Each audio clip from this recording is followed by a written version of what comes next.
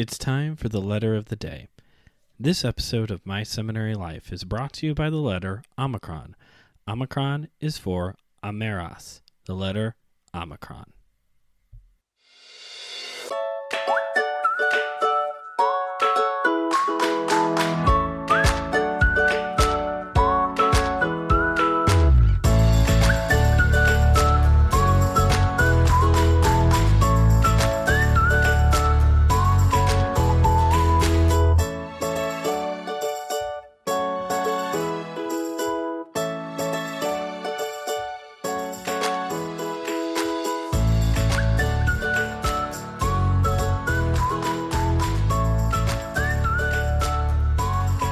Welcome back to My Seminary Life. I'm your host, Brandon Knight.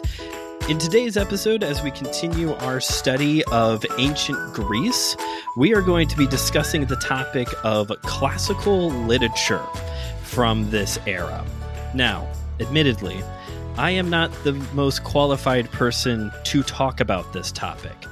There are many of these classical writings that I did not have to read in high school. I got through all of high school without having to read anything of the Iliad and the Odyssey in particular, which we are going to talk about here today. So I brought in a ringer. I don't want to say expert. I don't want to maybe oversell, but a ringer. I brought in a ringer for today's episode to help me talk about classical literature. Ladies and gentlemen, making his My Seminary Life debut, Joe Skibby. Joe, welcome to the show. Hey, Brendan. Thanks for having me. Is ringer a good description? Not an expert. I'll do my best to live up to it. I just enjoy the texts, try to read them and understand them, ask what they have to say. And so we'll see how that goes. All right. So since this is your first episode here, a little bit of an introduction for our audience listening today. First off, you are one of my many brothers-in-law. True. Actually, I don't know if I ever told you this. You were the one I was most nervous to meet. And it was something about the living in Germany. I had this idea in my head that you were very proper and very okay. Well, refound person, which one of the first times I saw you, you were wearing a bow tie. So yeah, I don't know. Hopefully, I don't know if I lived up to or deeply disappointed all of your expectations. Like I said, I think I've told you this before, and you're aware of this. You're Ron Swanson in real life. Maybe not as libertarian, but you are Ron Swanson. So. And that's a good thing to live up to. Well, I appreciate it. Of course. Along with that, all jokes aside, you call yourself a Christian humanist. So before we get into our discussion on classical literature and the Iliad and the Odyssey, I wanted to ask you a little bit about what that means, being a Christian humanist. So what is a humanist? And how does being a Christian influence that? Sure. So humanism is a really interesting thing. I think when you talk to a lot of people today, if you were to tell them that you are a humanist, most people generally sort of assume that they are an atheist. That just contemporarily, those two sort of labels often live together. I am not. So humanism is a really interesting sort of tag or label. It's something that has existed for thousands of years. It's something that has been a part of Western culture. Unfortunately, a lot of times, due to lack of precise discussion and terminology, it gets a lot of times lumped in with things like liberal arts or other type of classical education or things like that. And they are fairly distinct from each other. They do have a lot of overlap and a lot of they're like little neighboring countries where kind of they blur a bit. But the humanities, I guess somebody that is a humanist is somebody who is attempting to understand the humanities, which is a bit of a cop-out answer. But so the humanities are generally more on the literary side of the sort of the discipline. So when you think about liberal arts, a lot of times they get confused. But liberal arts, it's sort of some of the more foundational, I guess. Part of the problem is as these have been around for a few thousand years. A lot of different definitions have been put forward. Okay. There are like multiple different lists of what are like the liberal arts, right? We currently have like the trivium, the quadrivium, but that's not like a monolithic thing throughout history. And it's the same with the humanities. What are the humanities? But they're generally things like history, literature, even within philosophy. Philosophy is humanist. Kind of depending on how you define it. Generally, things like ethics and political philosophy. The humanities are things that help us to understand what it means to be human. And so, as great as things like geometry and astronomy are for understanding the world and our place in it and how it works, the humanities really focus on who we are as humans. How do we interact? How do we form lives together? So things like that. Those types of questions.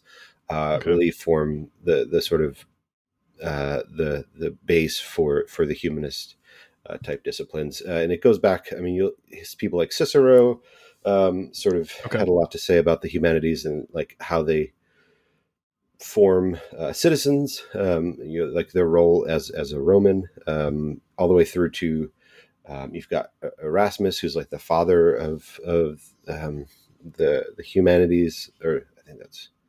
Father of the humanities, or Christian humanists. And so, like his one of his great emphases in the Middle Age or the Middle Ages and the Renaissance era, however you kind of divide that, was the emphasis on languages, especially original languages. You see with the Renaissance and the Reformation, this call ad fontes, or ad fontes, however you want to say that, means back to the sources, right? As close as we can, we're trying to read and understand these ancient texts in their original languages as much as we can. I only have a tiny little bit of Latin, so it's not really necessary. Translation is great. Finding good translations for these texts is just really helpful for me and for all sorts of normal people who aren't professionals. But yeah, so it's primarily literary. It's a lot of it is trying to understand what it means to be human. How do we interact? How do we live? How do we, all of these different questions about our lives. Interesting. I'm glad you started with this point of being a humanist is not equal to being an atheist, because like you said, that is often kind of lumped together as a, I've been a Christian. I've been around the block for a while now when it comes to being a Christian, and the term secular humanist gets tossed around all of the time within evangelicalism as basically like the villain. Humanists are treated almost like the villain, the secularist humanist culture, all these kinds of things. But from my understanding of what you're saying here, to be a humanist, it's different from like anthropology or sociology, where maybe you're studying more like culture, understanding cultural behaviors. Humanism sounds more like, what does it mean to be a human? What does it mean? And particularly through like a literary lens. All these other things you talked about, some of the other liberal arts as well, mathematics, history, political philosophy, but like very specifically like literature, literary reasoning is how someone learns how to be human within your like framework. Am I close in understanding that? So I guess when I say literary, I mean books. So Aristotle's Politics and the Nicomachean Ethics are just as much humanist inquiries as the Iliad and the Odyssey, or like the works of Tolkien, right? The things that even to the modern, Flannery O'Connor and whatnot. So it's mostly just like writing of these works. So not things like, not that mathematics and natural science aren't written, but so literary. They're more theoretical. They're like more theoretical stuff. Kind of. It's a really difficult sort of thing to, so especially like trying to make clean lines between the disciplines, and is really difficult. Like, where does philosophy end, and where does myth, where does history end, and where does myth begin? Is a question it's much harder to answer, I think, than a lot of people are willing. We just kind of say, oh, that's myth, right? The Iliad is myth. And well, is it? Or Herodotus is history. But those questions are a lot more complex. So then I think often get credit. Real quick on that point, just before this episode, I sat down with a guest to review the movie 300 as a way to talk about like our interest in Sparta and look at some of the accurate moments, inaccuracies within the movie to the ancient culture. But we did talk about how with Herodotus and all these other ancient historians, it is sometimes hard to tell when is it fact and when is it almost propaganda or legend or myth to tell these stories. So yeah, I get what you're saying of like, there's some clean cut lines, but like everything, you can't make like a very, like, it's not in a box, I guess is what I'm saying. How does being a Christian influence that? Other than Jesus, how does being a Christian guide being humanist? Sure. So, I mean, when you open the Bible, you can't get past the first, probably page or two, depending on how it's laid out, without finding humans. Right, on the sixth day, God creates male and female. He created them in His image, and there's like part of this humanist tradition is looking at that and trying to understand what that means. Right, like not just from the scriptures, like what is Genesis, what is the author of Genesis telling us makes humans unique, but then trying to understand that there is, as a Christian, one of our sort of, I would say, fundamental understandings is that there's something distinct about humans from the rest of creation. Okay. But then what is that? And how does that work? Right. So in the, like in the beginning is in Genesis, but like in the beginning, right, there's, humankind is given the charge to rule over creation, to act over creation. And so like, what does that look like? This idea of governing, or so you want to talk about political philosophy.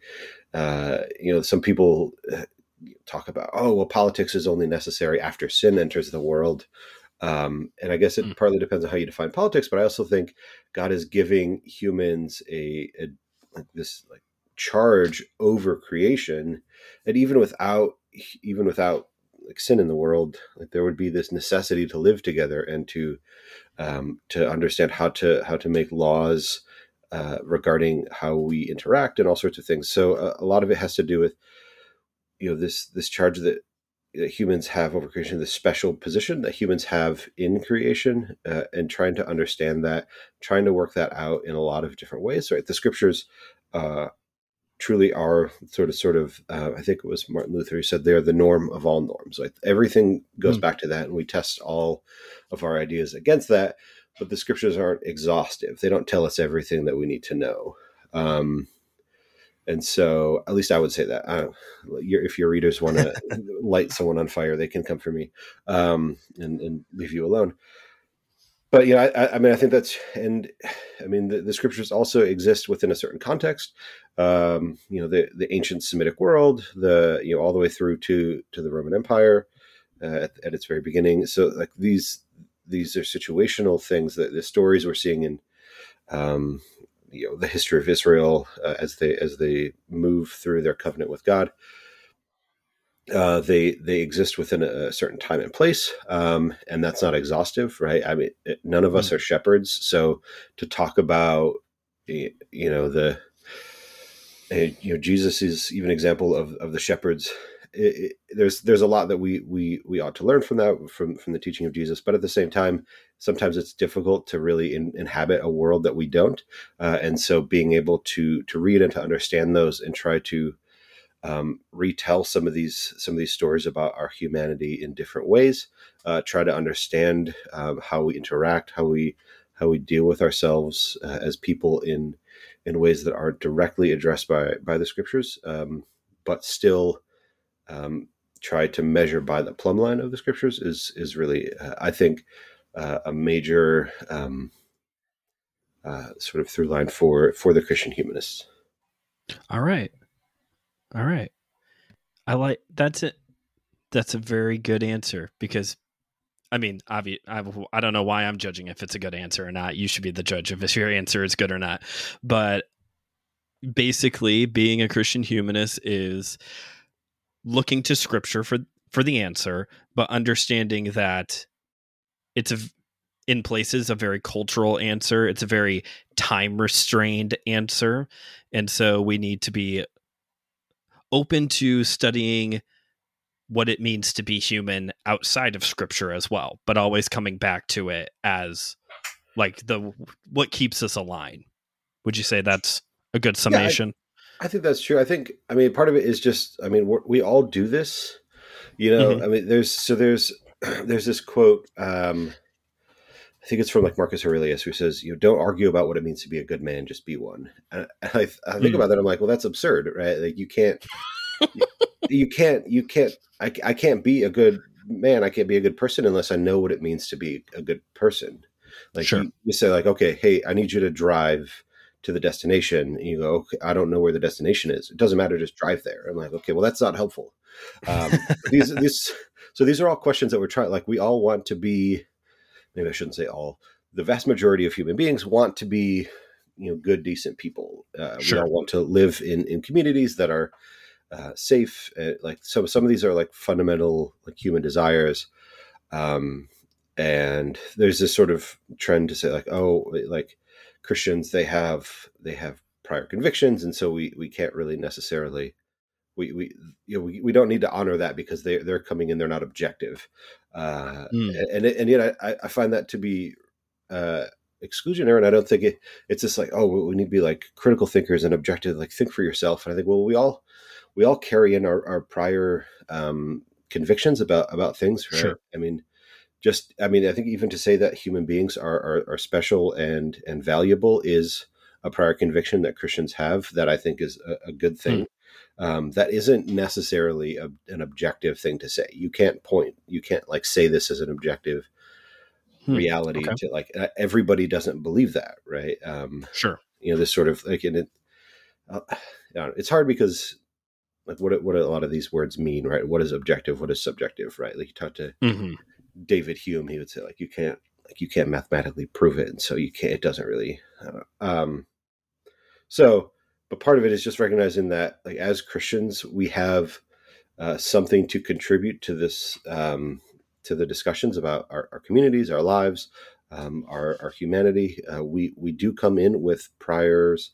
And that's okay. That's good. We need to do that, right? You shouldn't. I don't ask anybody else to check their convictions at the door. Just like I would not expect anybody to ask me to do so. But to still be honest and to try to seek the truth through that, and to do so together.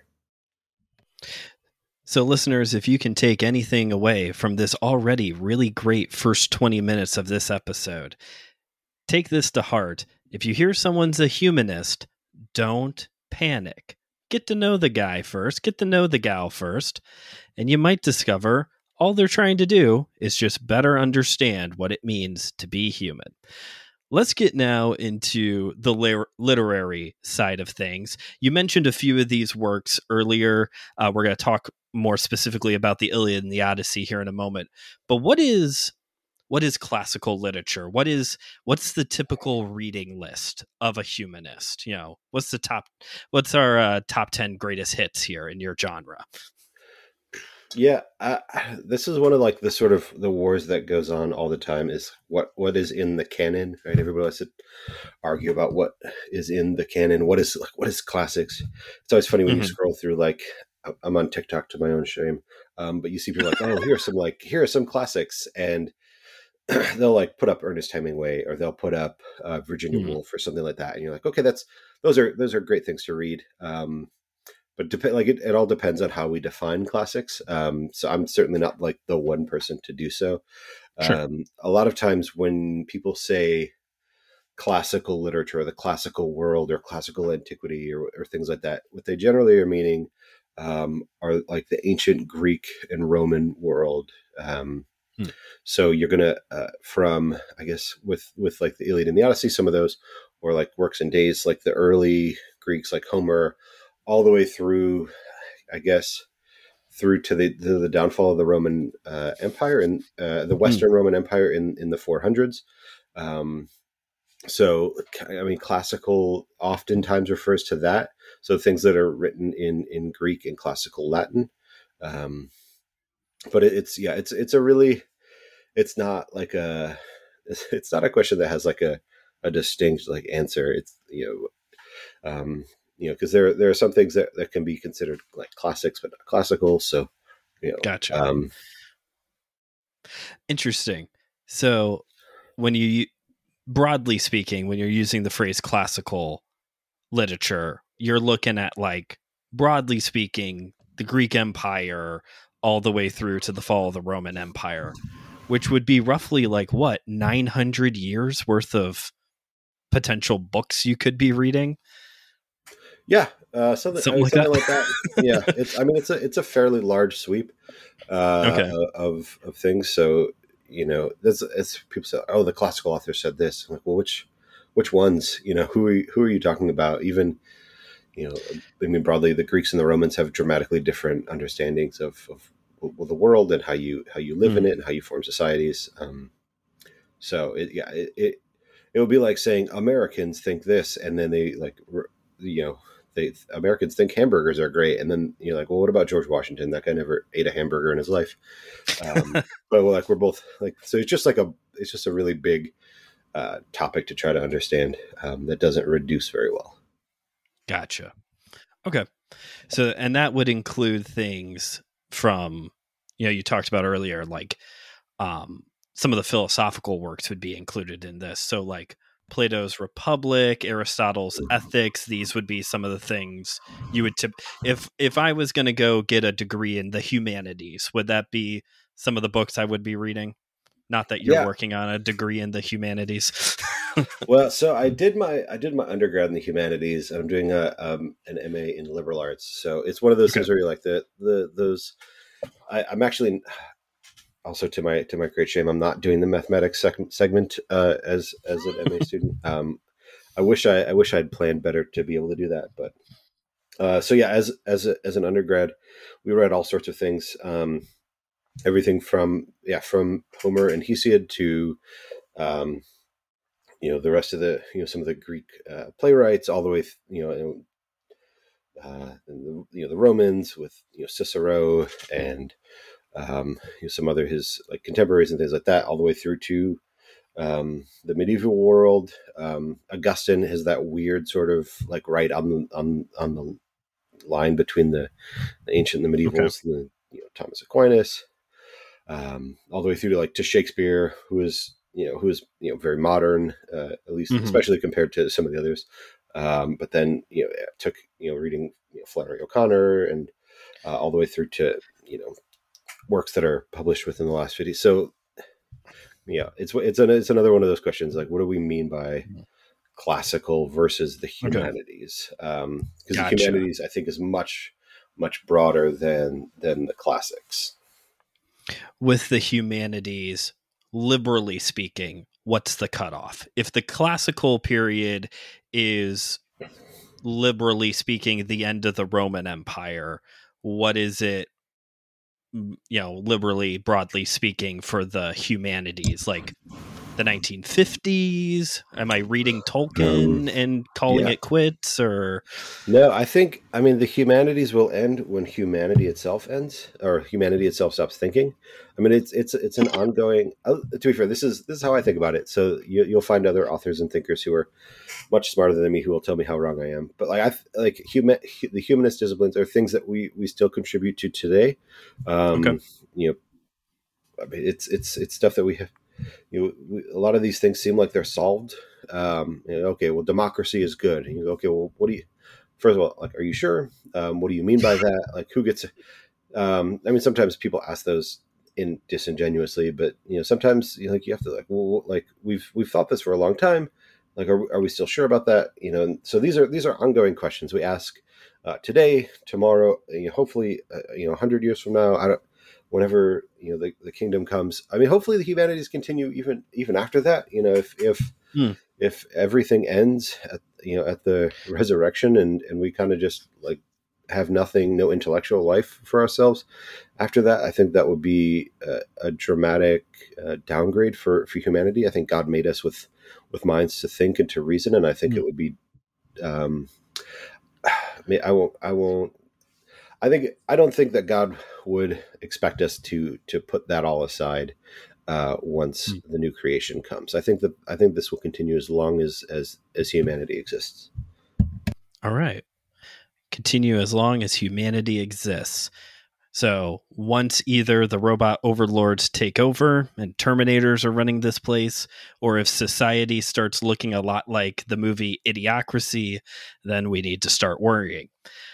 Let's talk Iliad and the Odyssey now. So who's this Homer guy? Or I think I looked it up, Omeros. Who's this Omeros guy, or Amoros guy? We can call him Homer. That's the name that I know him by. So that's you could be cooler than I am and call him by his Greek name. I'm just gonna. And he lives on Evergreen Terrace in Springfield, but I don't know which Springfield. Okay, yeah, I don't think anybody does. I think that's part of the point. Well, I mean, to be fair, that's part of what part of Homer's lore is that there's really not a whole lot of biographical information about Homer. There's even, I guess, question about whether Homer was a real person. I don't know.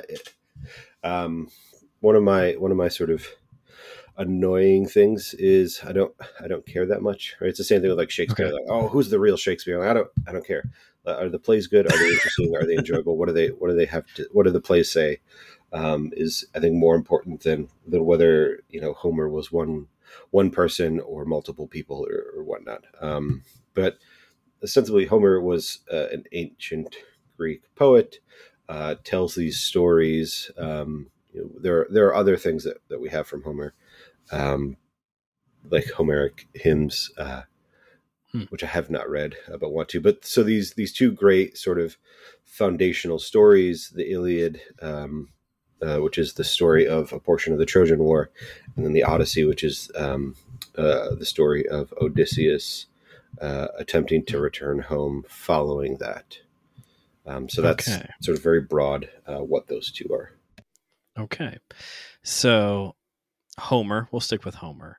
I've heard this debate before. I think it was on an episode of The Art of Manliness about whether or not it was one person, multiple people. But, when we understand ancient mythology, like this stuff was passed around orally for so long that, it probably has multiple sources, even if it was all written down by one guy, at least that would be my understanding.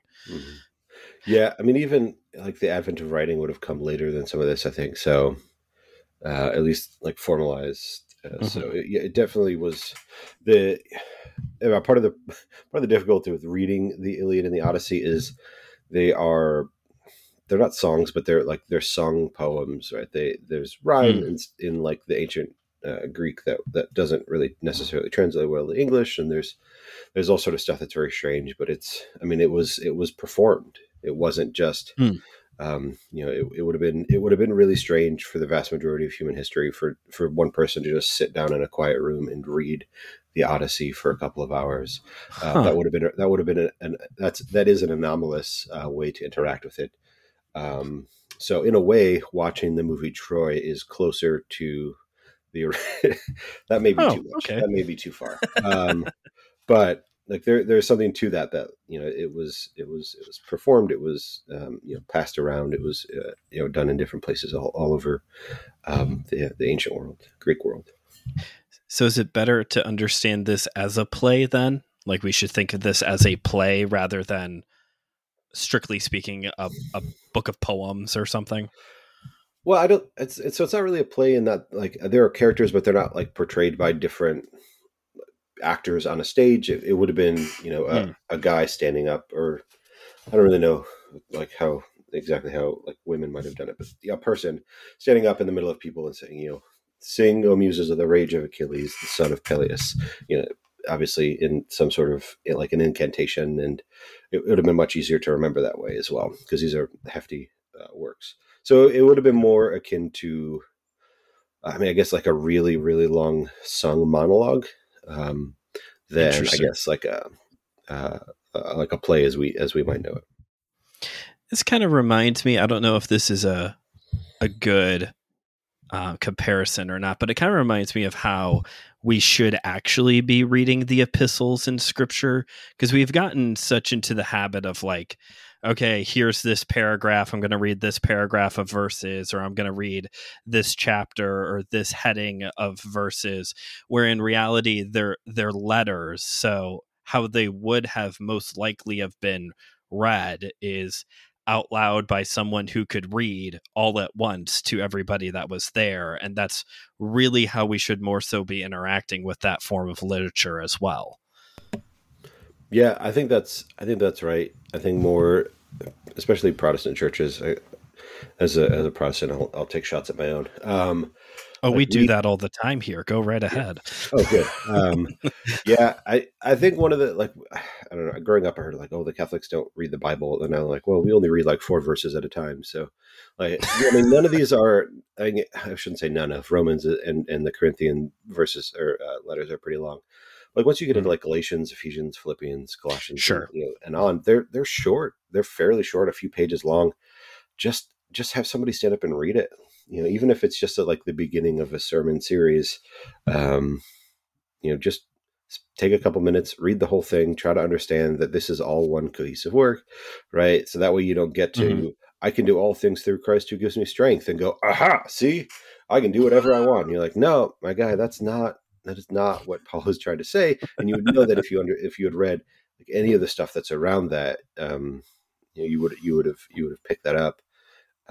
So yeah, reading the scriptures in larger chunks, trying to understand that these are not. I mean, even just breaking them down by verses can kind of make it more difficult to really get that they're not like isolated statements, that they really do work together. Sure.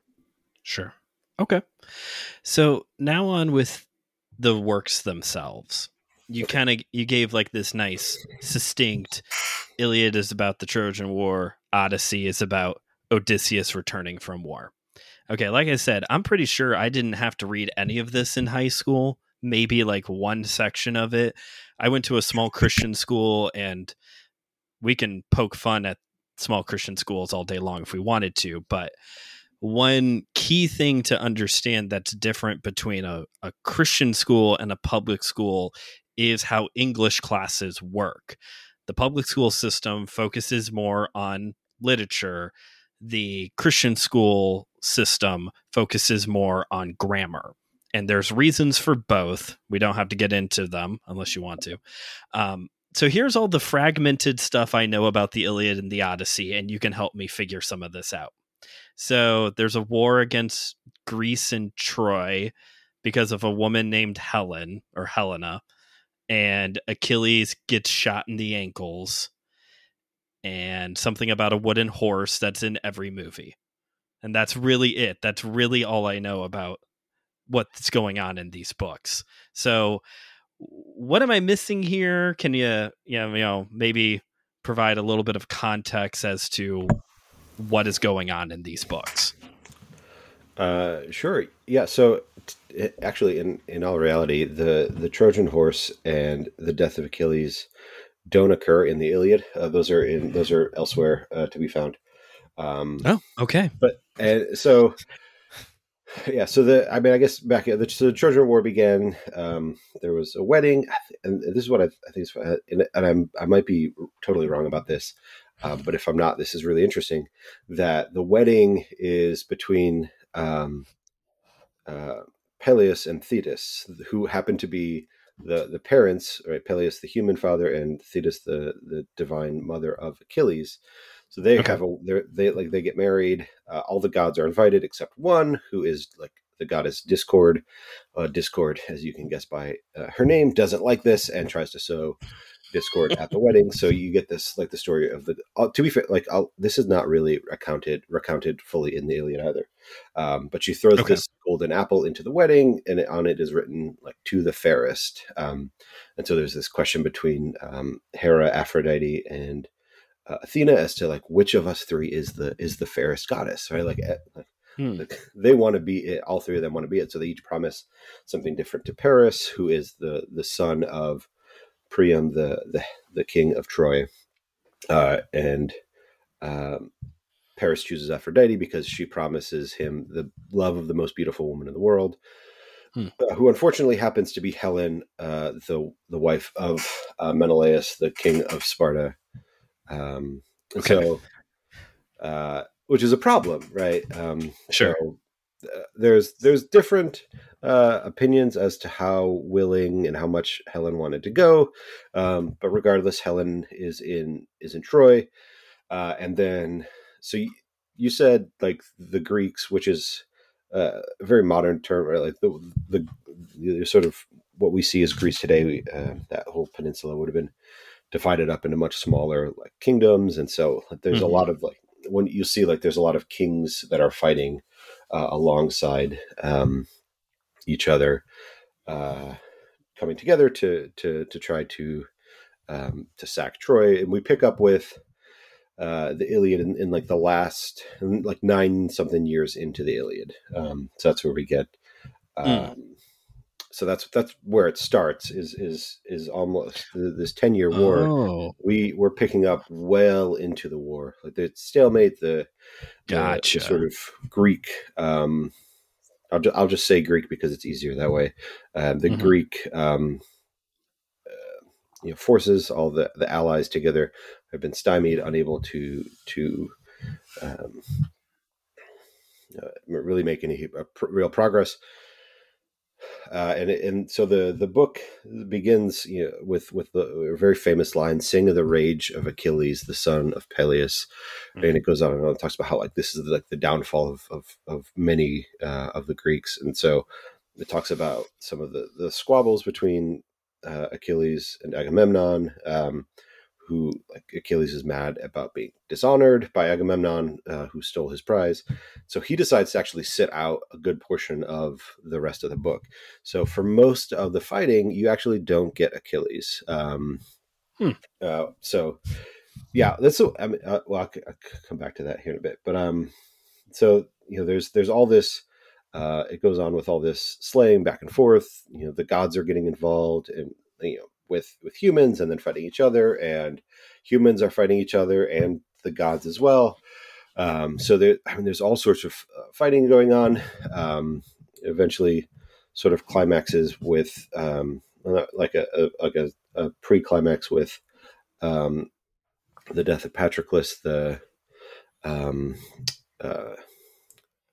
Guess it depends on how you read it. The very close friend or lover of Achilles.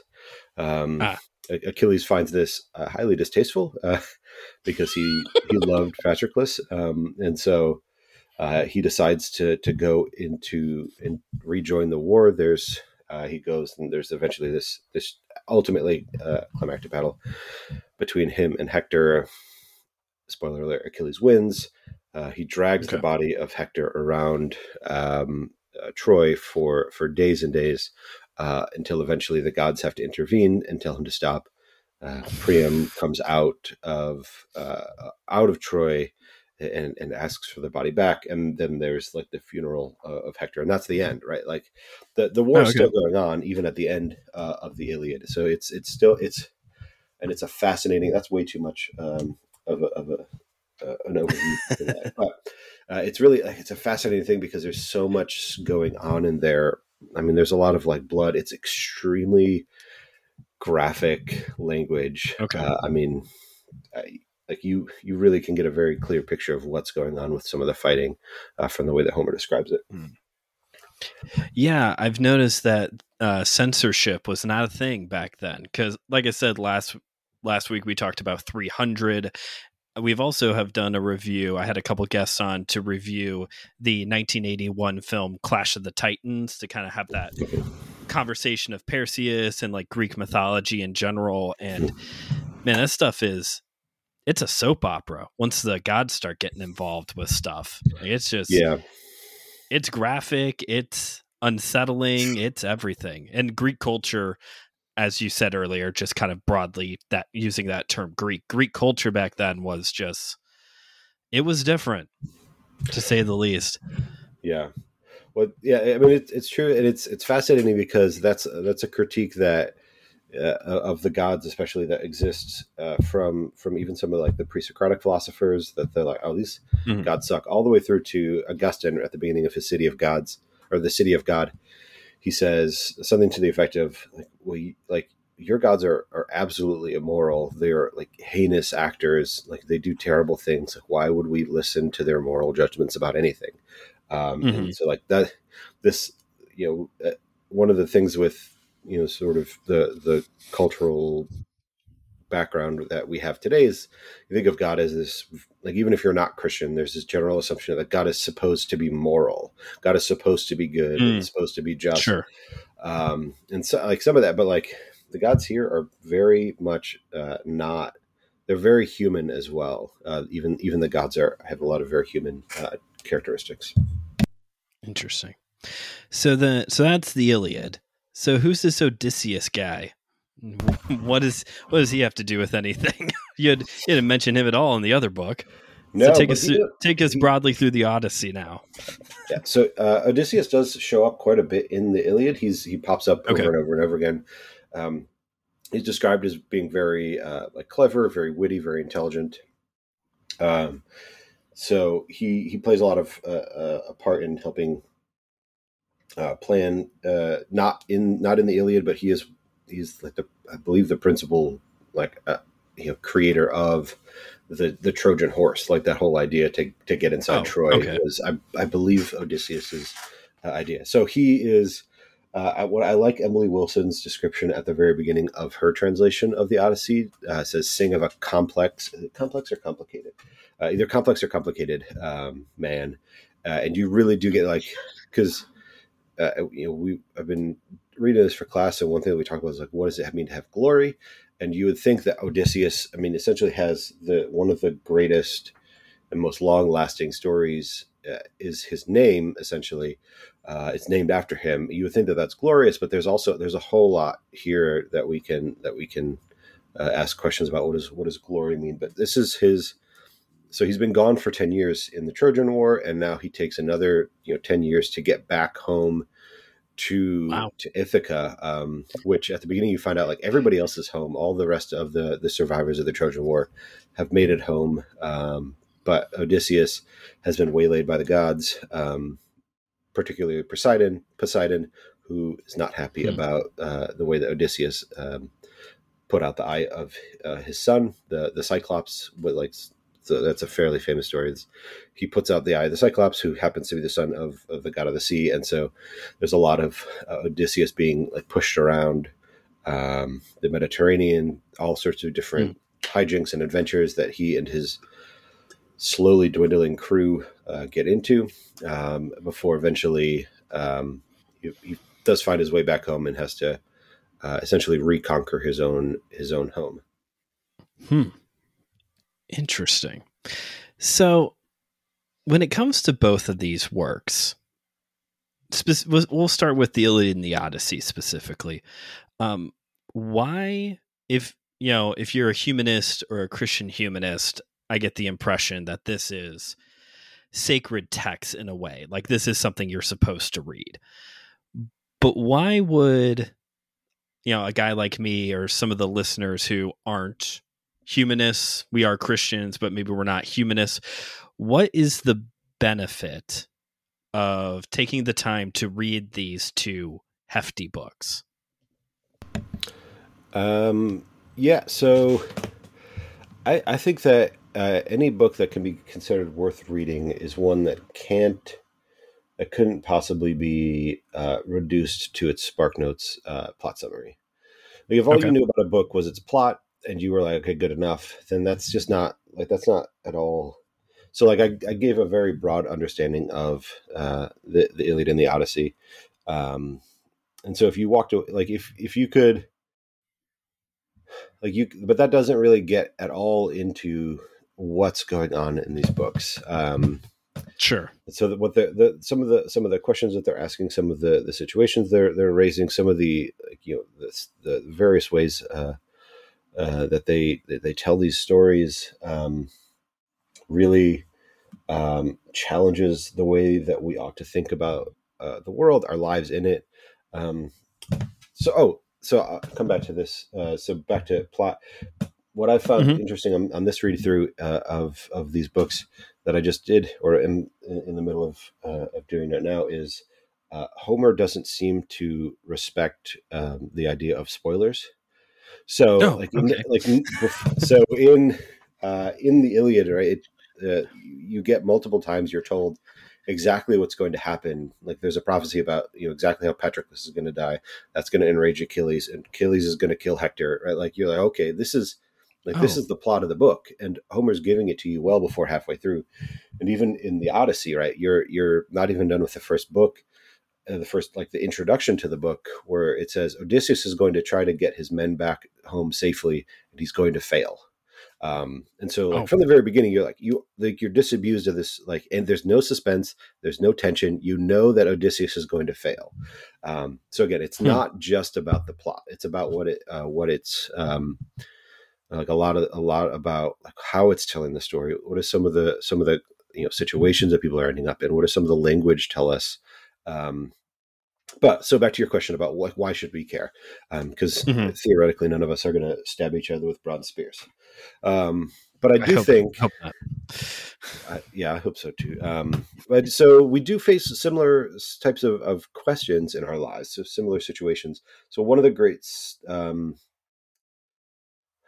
a famous sort of device in the Iliad is the choice of Achilles. He's told before he leaves for the Trojan War, you have a choice between two fates. Which, first of all, a human getting to choose their fate is wild.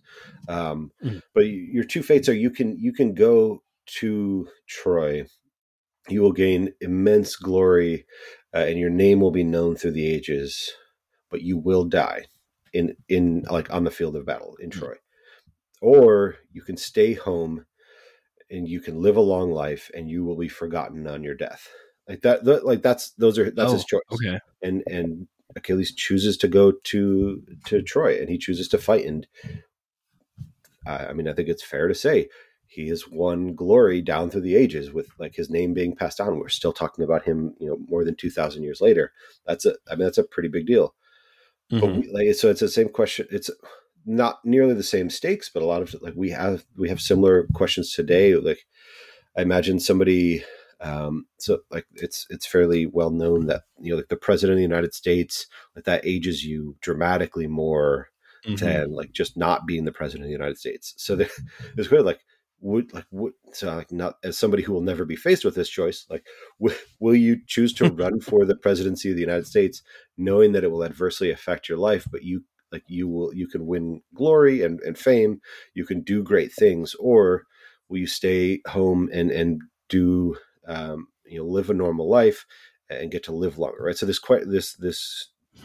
choice between glory and longevity is a question that we maybe don't all face, but a lot of people are going to encounter. And so it's something definitely worth considering. Why is Achilles choosing this, right? And we sort of, not to be, I'm not going to place any judgment on it, but like during the pandemic, right, we faced similar questions along that.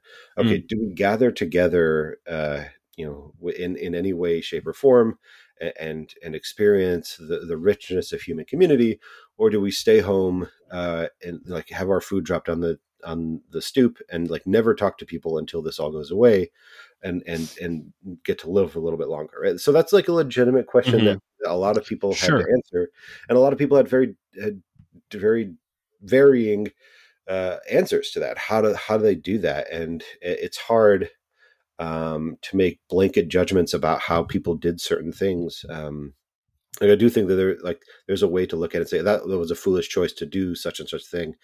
But also there are other people, like, churches. How important is it to gather together as a church? And so like that's a question, and it's something that reading through the Iliad and trying to encounter that world through that story can help us to think about that. That's a very interesting question to wrestle with too. This idea of glory or longevity, because I don't think we normally think in terms of that. I don't think you brought up a very good, very recent time where we all had to process that question with the pandemic. But it makes me wonder if we, as Christians, we often run to do the thing that brings God the most glory, which maybe you can kind of work that into this question as well. But this idea of glory versus longevity in your decision making, I wonder how that would change how we make decisions. You know what I mean? Like if we thought in terms of what is good, because either way, both of them are working distant. You're making a decision now that's going to affect you in the future. And if you choose longevity, in the very long distant future. So to wrestle with that question and to use a work like the Iliad, where you might not get the answer you're looking for, or be put into a situation that's going to be very like one-to-one comparison type of thing. But it makes me wonder like how we would change as people if we thought more in those terms of, do you want longevity or do you want glory, or whatever term works better for you? Mhm. Any thoughts on that?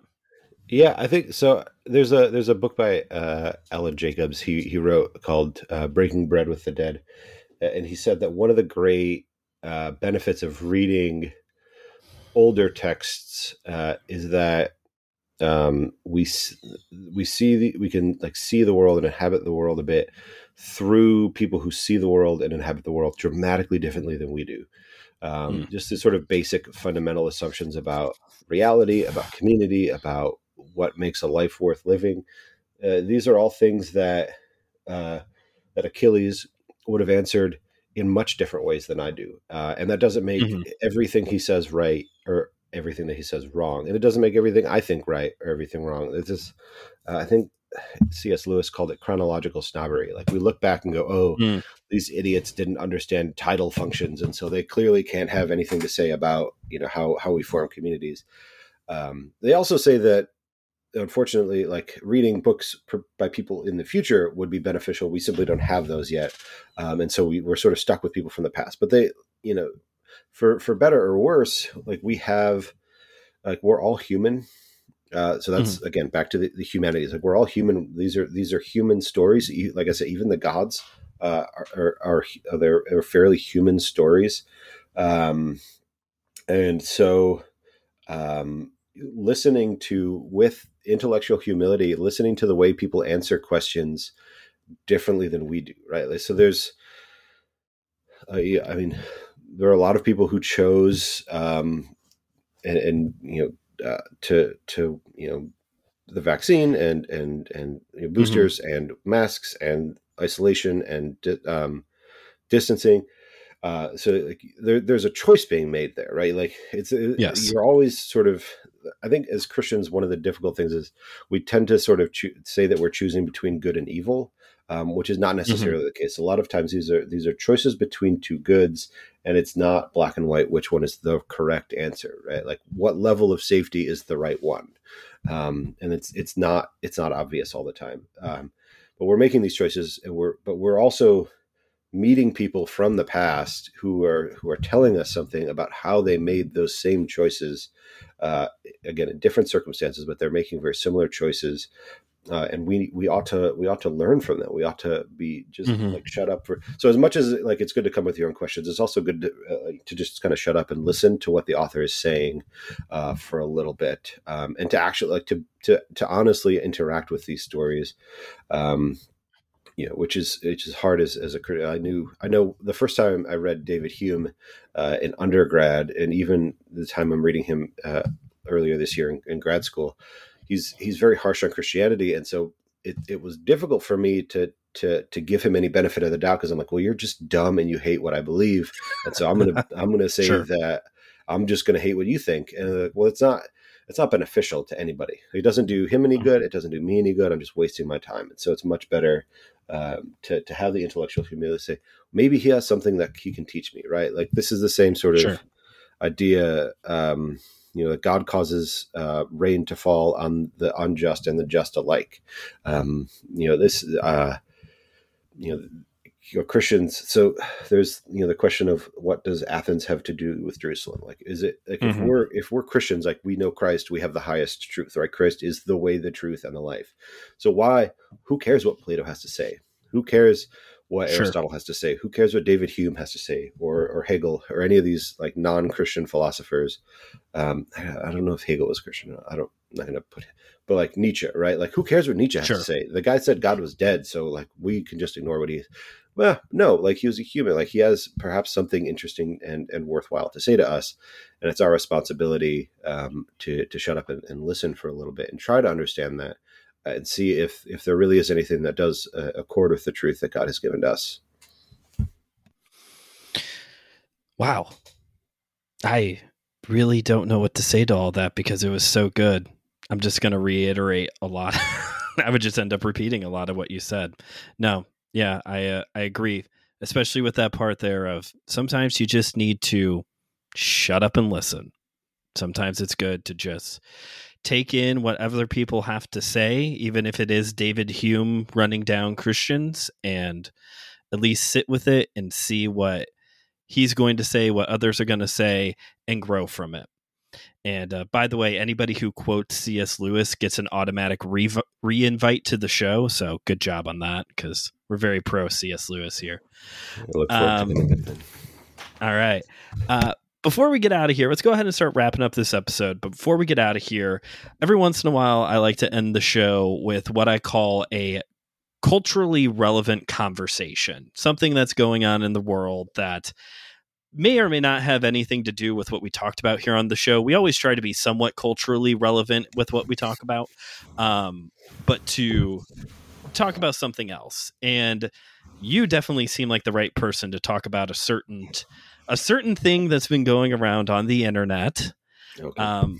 where many women have recently discovered that their male significant other, I'll just put it that way, that it is common for us men to think a lot about the Roman Empire, and women have never spent any time thinking about the Roman Empire, apparently. So, Joe, how often do you think about the Roman Empire? Yeah, so I'll be honest with you. I think a lot more about the Roman Republic than I do about the Roman Empire. Okay. I think, which is fairly frequently, I won't say every day. I think most of the people that do say every day are lying. But regardless, Are you familiar with this? I know you said you're on TikTok, so are you familiar with this trend that's been going on? Yeah, I've seen it a little bit. I posted about it the other day. Some of the books that I've read about about Rome, and I took a class on the Roman Republic in undergrad. One of my favorite classes. So yeah, I mean, I think especially as Americans, like it would be almost impossible to overstate the influence of the Roman Republic on the founding of our country. So, if you're interested at all in like what it means to be an American, what it means to like how can we live, how can we like do any of this stuff together, it would behoove you to at least have a passing interest in the Roman Republic. Why did they do some of the things they do, right? Why do they have some of the consider some of these things as virtuous as they do, right? This idea that a leader would rise up, take authority for a certain amount of time, and then willingly lay it down in return to, right? That's sort of like the thing that like George Washington was trying to emulate. Cincinnatus was a Roman dictator without all the laden terminology that we have on the term dictator today, right? Like you're just somebody with absolute power, whose job was to come in, but who in theory could have taken power and gone for an indefinite amount of time, decided to lay it down, right? So this like idea of a voluntary, for the most part of America, it was a voluntary 2-term presidency, was something that goes back to the Roman Republic. And there's a whole lot.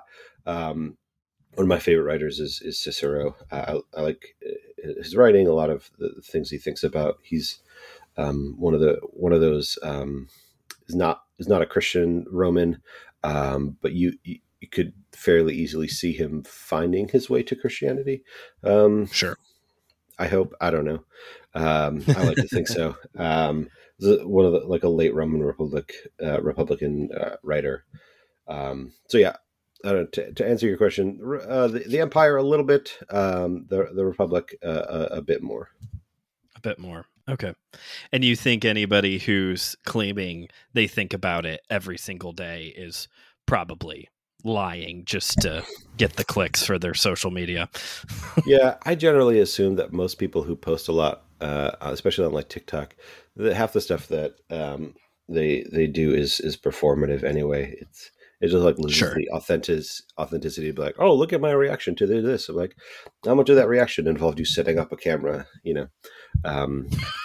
So, it does lose a lot. That's why I post all my fiery tweets with abandon. I just say things and let the hate come back. There we go. As for me, it's like once a week, because obviously once Claire saw it, she had to ask me. I think it's like once a week. But for me, it always, I don't know why. You had a really good answer there with like understanding America. I always think about like, what did roads look like back then, and the aqueduct system and like buildings. I'm very, for some reason, architecture suddenly and infrastructure suddenly becomes very interesting to me when I think about Rome. And there is a plan to do a Rome series off the back of this ancient Greece series in the future here on My Seminary Life. So knowing that you said Cicero is one of your favorites, we'll circle back for Cicero then at some point. Oh, all right. Sounds good. I look forward to hearing that one. All right. Well, on that note, let's go ahead and finish things out. Thank you all for listening to today's episode. Thank you, Joe, for taking time to be here and to record with me. As always, listeners, you can go into the description of this episode to find links to all the important stuff, website, shop, social media, all that good stuff. My Seminary Life is a part of the Anazao Ministries Podcast Network, or AMP for short, where you can check out other great shows like Systematic Geekology, Let Nothing Move You, and the recently added Hockey Night in the Carolinas, because we even have a hockey show here on this Christian podcast network. Ain't it great? Please rate and review the show wherever you get your podcasts, and share this episode with someone that you think should become a Christian humanist. And that is it. Thank you all for listening, and until next time, this is Brandon signing off, reminding you that theology is for everyone, so keep on studying.